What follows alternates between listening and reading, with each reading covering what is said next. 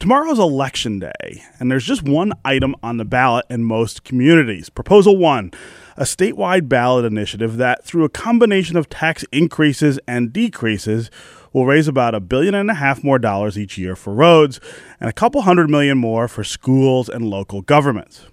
There are reasonable arguments on both sides of the initiative. I'm voting yes because I believe that while it's complicated, this is probably the best political compromise we can achieve in the current environment in Lansing.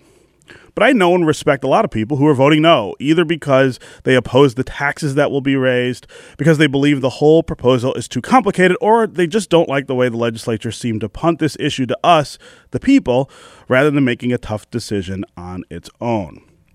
That's all fine. Disagreement is important grist for the mill of democracy. But you know what's not okay? Predictions for turnout tomorrow range from about 1.5 million all the way down to 900,000. By comparison, last year's gubernatorial election brought out 3 million voters. Now that 3 million is already less than half of the 7.2 million registered voters statewide. So we're looking at best case scenario, around 21% of the voters making this decision tomorrow. 1 in 5 for a decision that could fundamentally alter our tax structure, raise billions of dollars, and, let's not forget, will cast the future of our awful roads for some time. That's really, really sad. I get why people don't turn out. They don't feel that like their vote is going to matter, or they become cynical about a process that leaves us with a weird vote on the first Tuesday in May when most people are thinking about something else. But for some reason, I got up this morning thinking about the importance of opting and voting. And the example that came to mind was in Ferguson, Missouri, where Michael Brown's death at the hands of a police officer last year inspired some of the most violent confrontations we've seen between angered citizens and police.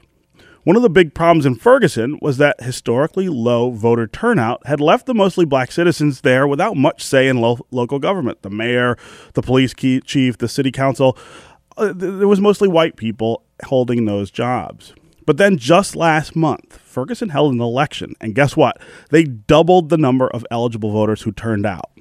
It only jumped from 12% to 21%, which is still not great, but that was enough to produce a city council majority that reflected the majority population in that city.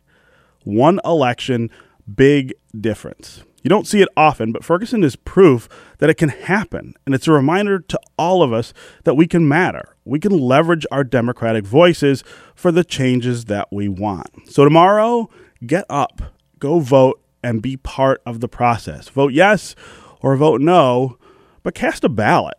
This is pretty important stuff we're deciding. Life and death in some instances, if you think about how dangerous our road conditions have become. And here's another reminder. If you want to talk about Prop 1, still have some questions or need some deeper explanations, come out to the Anchor Bar tonight on Fort Street in Detroit at around 6 p.m.